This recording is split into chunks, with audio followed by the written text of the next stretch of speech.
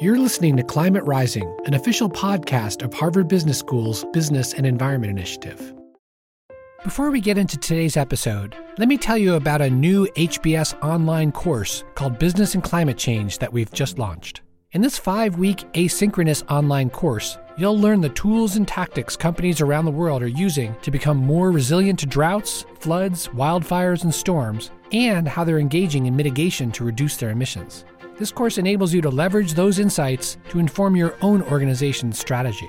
Learn more and apply at the HBS online website or at hbs.me/business and climate change. Now, on to Climate Rising. This is Climate Rising, a podcast from Harvard Business School, and I'm your host, Mike Toffel, a professor here at HBS. Today we're sharing an episode of Cold Call, another HBS podcast that discusses HBS cases used in classrooms here and around the world. Hosted by Brian Kenny, this episode focuses on a case my colleague Willie Shih and I wrote about Sian Flowers, a company based in Kenya that grows and exports roses globally. You'll hear how Sian Flowers is tackling supply chain challenges to reduce its costs and cut its carbon emissions to try and make a low-carbon rose. Here's the episode of Cold Call with Brian Kenny interviewing Willie Shih and me. The next time you're at your local florist to pick up a bouquet for that someone special, or maybe just for yourself, take a moment to look around and think about where those flowers came from. The bright greens and buds on the verge of bursting would lead you to believe that they were just cut at a nearby nursery and rushed right over to the shop. After all, freshness is the whole reason we buy fresh-cut flowers. So you might be surprised to learn that's probably not the case. As a matter of fact, 80% of the cut flowers sold in the United States are imported from other countries. In Europe, that number is closer to 90%. With global sales at around $35 billion a year, that's a whole lot of flowers being shuttled from place to place to place, leaving a very large carbon footprint in its wake. Today on Cold Call, we welcome Professors Willie Shih and Mike Toffel to discuss the case Sian Flowers. Fresher by Sea? I'm your host, Brian Kenny, and you're listening to Cold Call on the HBR Podcast Network. Willie Shih is an expert in manufacturing, product development, and supply chains. Mike Toffel's research examines how companies are addressing climate change and other environmental and working condition issues in their operations and supply chains. And he is a fellow podcaster, the founder and host of Climate Rising, an HBS podcast that delves into a range of business and climate change issues. So we've got a pro sitting on the mic today with us. Welcome, both of you. Thank you. Thanks very much, Brian. It's great to have you both back on the show. You've both been on before. I think today's topic is something that a lot of people are going to be surprised when they hear about the journey that our flowers take before they make it to our dining room table. So I certainly know that I was surprised and learned a lot. So thanks for writing the case and thanks for being here to talk about it. I guess we'll start by asking you just to tell us what the central theme is in the case and what your cold call is to start the discussion in the classroom. Well, Brian, the central theme of this case is really, as you said, the carbon footprint in a supply chain. Professor Toffel and I were organizing to teach a class on decarbonization and sustainable production, and we identified this opportunity to look at one of these supply chains where our intuition tells us, gee, that has to have a pretty heavy carbon footprint because they grow flowers in Kenya and ship them by air. Mm-hmm. So that was the original motivation, and we knew that this company was looking at how do we perhaps lower our carbon footprint by going to ocean shipping.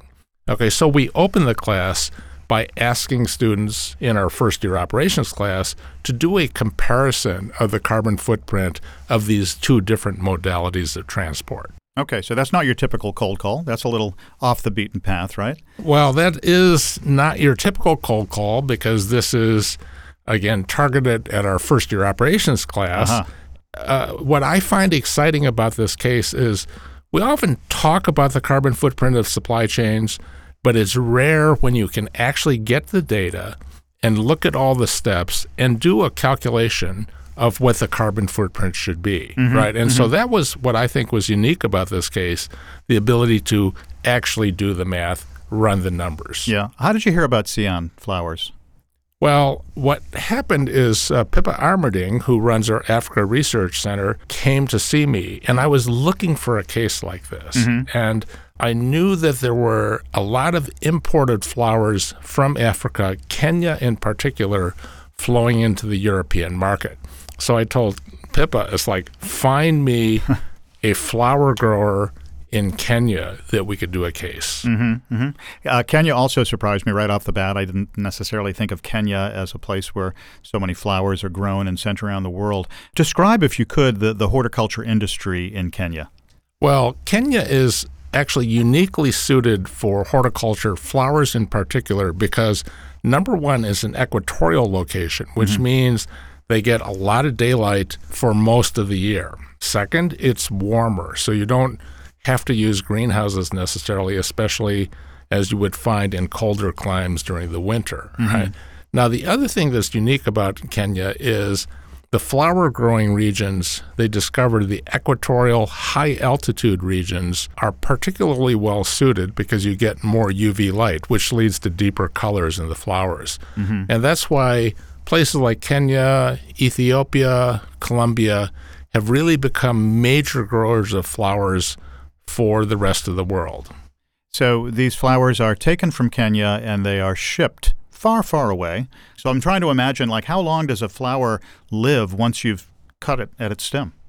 A lot of that depends on how you handle them afterwards. Okay, if you grow flowers locally, say in a greenhouse, and cut them, typically the vase life, as it's talked about in the industry, might be as good as 14 days. That includes doing things like quickly putting the stem in water, chilling it in the florist until you actually want to put it in display. And vase life is one of those parameters that consumers and florists find very important. Now, when you are shipping things from farther away, that means you need to take special handling precautions. How do you prepare the flowers for shipment? What are the conditions under which you ship them? And how fast can you do it? Because every day that you're spending in transit, that's taking at least a day away from the vase life. And then if you have poorer handling conditions, like higher temperatures, then it will accelerate the degradation. Okay, and we know that freshness matters a lot. We'll talk a little bit about the buying process. Where are all these flowers going once they leave Kenya? The Northern European market is a very large flower market. The big flower markets are Europe, which if you talk to retailers there, they talk about the flower culture, the display of fresh flowers that is very common in businesses and in homes. Right? So the European market for Kenya is a major market for flowers. The U.S. market is the second largest market, but then also you have markets like Japan and China who also have a very strong flower culture, a lot of floral displays. But for Kenya, Europe is the largest market. For places like Colombia, the U.S. is really the largest market.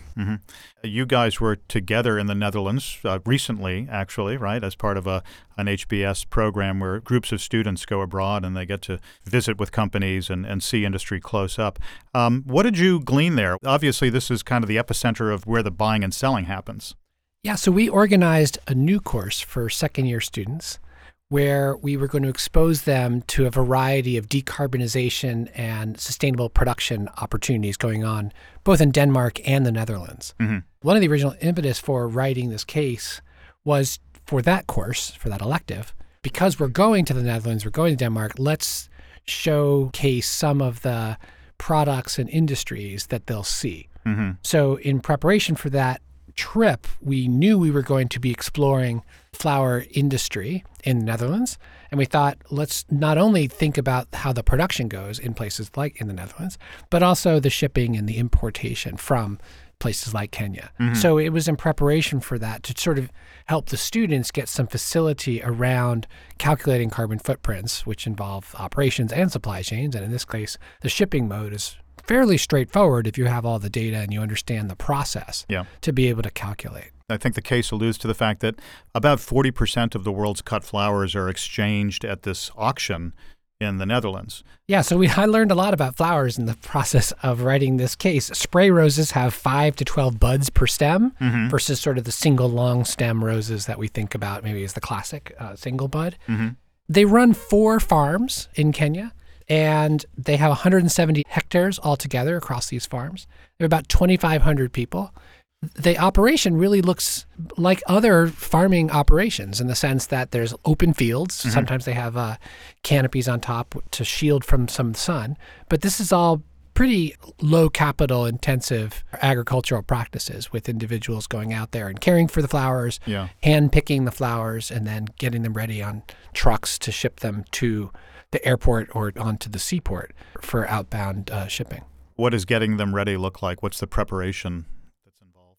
Well, the first step after you cut them is you have to chill them to remove a lot of the field heat. Okay, so as soon as they're cut, they rush them into a walk-in refrigerator, a chiller, to try to get them to a lower temperature before they will do things like cut them for packaging and do the actual packaging. All right, so the key is removing heat as quickly as possible. Once you package them, then the whole end-to-end transportation segment, what you like to do is you'd like to maintain as low a temperature as possible. In the case of cut roses, you'd like to maintain it as close as possible to 1 degree C. So there's a lot of focus on maintaining what we refer to as a cold chain. In other words, as I hand it off from link to link in that supply chain, I want to preserve that temperature as best as I can. Mm-hmm. Sounds like there's energy usage involved here. I'm wondering, if you look at the typical journey by air, let's say, what does that look like in terms of the carbon that they're using? Well, the carbon footprint is pretty high, as you would expect, because air transportation is significantly higher in terms of how much you can move per ton of cargo, how much carbon you generate compared to any kind of ground transport. Okay, it's a factor of...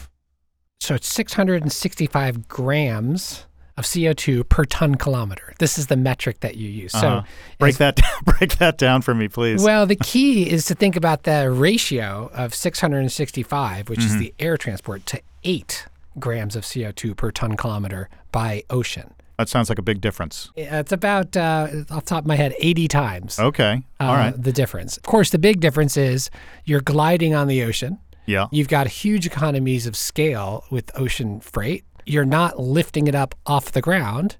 And the proportion of mass that is, back to economies of scale, that is product versus fuel is a very different story in an aircraft from an ocean liner. So there's lots of reasons why shipping by ocean is far more environmentally friendly from a carbon perspective than shipping by air. And of course, rail and road fit in between this continuum. Rail also very efficient, about 4 to 5 times less efficient than oceans, but still 100 plus times more efficient than air, about 200 times more efficient than air. But air has certainly one big advantage going for it, speed, right? Absolutely. So we know that freshness matters. We know that keeping the cold chain going matters a lot. It seems like it would be a lot easier to do that on a plane. You would think it would be a lot easier to do that on a plane, but as it turns out, air is a lot faster, but you have a lot of handoffs. So, for example, when you think about shipping a truckload of flowers from one of the Sian farms to Nairobi Airport, then you have the handoff to the air freight forwarder. They will try to preserve the cold chain there. They'll pre-chill the flowers, but then when they palletize them to load them onto the plane and they have to take them onto the tarmac, what they try to do is they try to do it late at night or early morning hours so that the temperature hasn't gotten too high, but still you're getting exposure to the higher temperatures. It's warmer and things like that. So put them on the cargo plane. Now, the cargo planes, as I said, the flowers like to be carried at 1 degree C. But the cargo planes are also carrying other things like fruits and vegetables, and a lot of those might like to be carried at 10 degrees C, or they might like to be carried at a higher temperature. So the aircraft are typically balanced at some interim temperature. The flight time is about 10 hours, I think. So it's not particularly long, but still 10 hours is a good part of a day where you're going to be carrying at an elevated temperature, right? So you are going to get some of that degradation. And then similarly, on the receiving end, when you have to go through the customs inspection and things like that, a lot of that isn't held at the super low temperature as well. So you will get some of that degradation. Now, what might be a surprise is when you go to containerized shipping by ocean. one of the things that Sian and other flower merchants have been trying to develop has been, can we control the atmosphere in the container? So if what I can do is box all the flowers, say, at the farm, in the ideal case, seal it up, scrub all the gases out of the container that accelerate the aging, then maybe I can have a much longer holding time. And that's what the case talks about in terms of experiments to improve that kind of holding during the long transit. The transit might take as long as 30 days. Wow. It's really quite a nifty trick if you can make the flowers seem fresh when they get to the Netherlands after 30 days. That, of course, is also one of those perceptual issues that Sian has to overcome, because a lot of people say, how can these be fresh if they've been in transit 30 days? Yeah. The trick is to keep the temperature down and to keep variability around that temperature down as well with all of these exchanges. And you also have to continue to evacuate the ethylene that's off-gassing from the flowers so that you retard the ripening, in a sense, the ripening process. If you can get both of those down, the challenge is, can we still have 7 days of vase life left after we sell it at market? And that's the experiments that the case profiles that they're running right at the time of the case. What's motivating Sian to do this? Why did they even decide that they wanted to try this? The big motivation was during the pandemic, air cargo costs went up dramatically. So they already were having trouble with being cost competitive because the cost of air cargo is relatively high as a percentage of the wholesale price.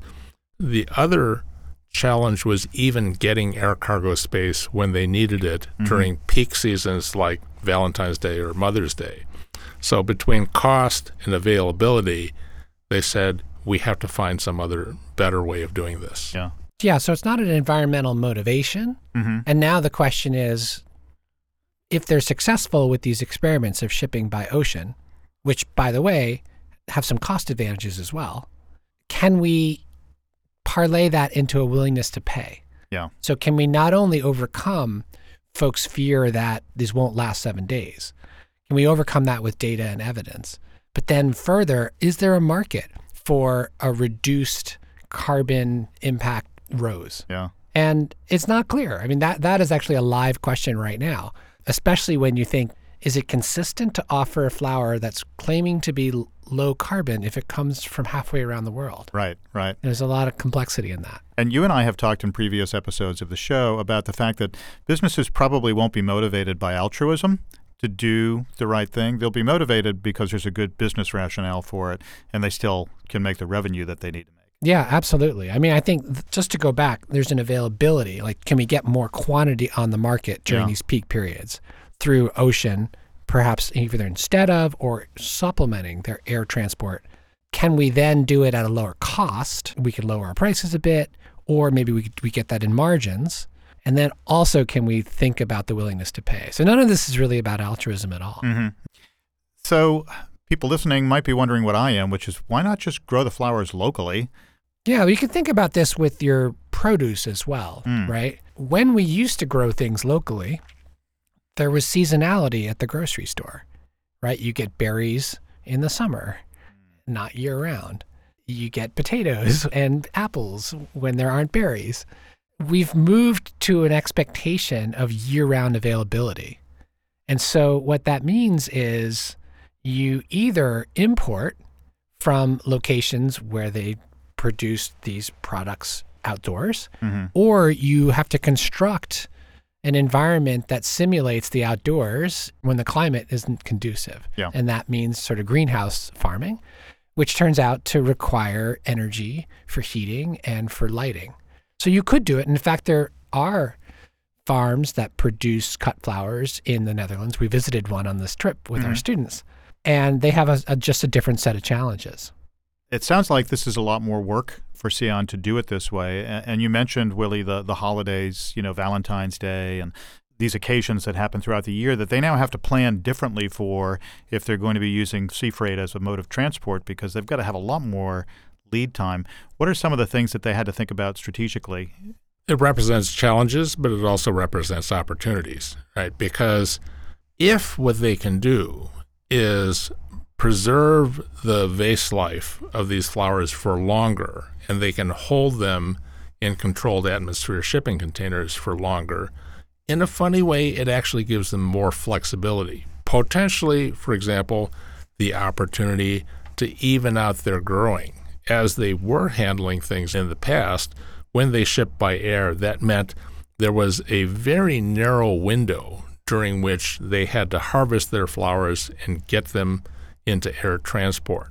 I think developing these new technologies for shipping flowers long distances and holding them, if they can overcome the consumer perception that being a month old means they're necessarily not as fresh, actually represents an opportunity for them. Mm-hmm.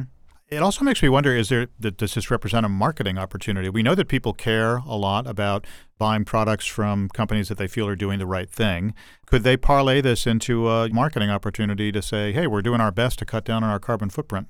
This is the question of whether they can get preferential access to markets and maybe even price premiums.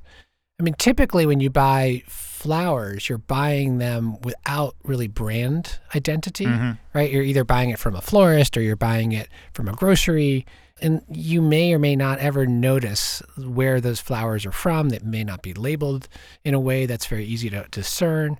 There's a question really about who's going to make that play. Is it going to be the grocer? Is it going to be the florist? And whenever you do this reminds me a little bit of the Starbucks question about whether they should offer fair trade coffee. There's a risk it makes the other coffees seem unfairly traded. And so here too, if you're distinguishing yourself as low carbon, maybe it casts a pall on the rest of your products that those are high carbon. Yeah. So there's some interesting sort of broader questions about willingness to pay, and also what does it do to your brand? This has been a fascinating discussion. I will never look at a bouquet of cut flowers the same way again. I've got one question for each of you. I'll let you both respond to this one. But I'm wondering if there's one thing you want listeners to remember about the Sian flowers case. What would it be? I think the thing I would want people to remember is that when you look at products and recognize that there's a supply chain behind them, that means inevitably there's a carbon footprint associated with that as well. Now, it takes a more careful analysis as to which is better, because sometimes your local circumstances and your distant circumstances might be quite different, right? So you really need to do the math and careful consideration of the steps and their impacts before rushing to judgment. And I'll add that we added this to our core operations course at HBS called Technology and Operations Management in the supply chain module, because a growing number of companies do need to really think about carbon footprint in their products and supply chains. And the nice thing about this case is it breaks it down so that it makes it much more approachable. You know, you hear about this idea of carbon footprints, it sounds daunting. But with the right data, you can get pretty close approximations to your carbon footprint. And to geek out a bit for a minute on how to think about carbon footprinting, often you'll think about these three scopes, scope 1 and 2, which have to do with on-site operations and the electricity you draw. And then scope 3 is the supply chain and sort of everything else. Well, what's interesting here is that really we're thinking about this from a supply chain context, from a Kenya flower company that then ships to Amsterdam markets onto customer sites. A lot of the impact there is the transportation piece, which is where we focus on.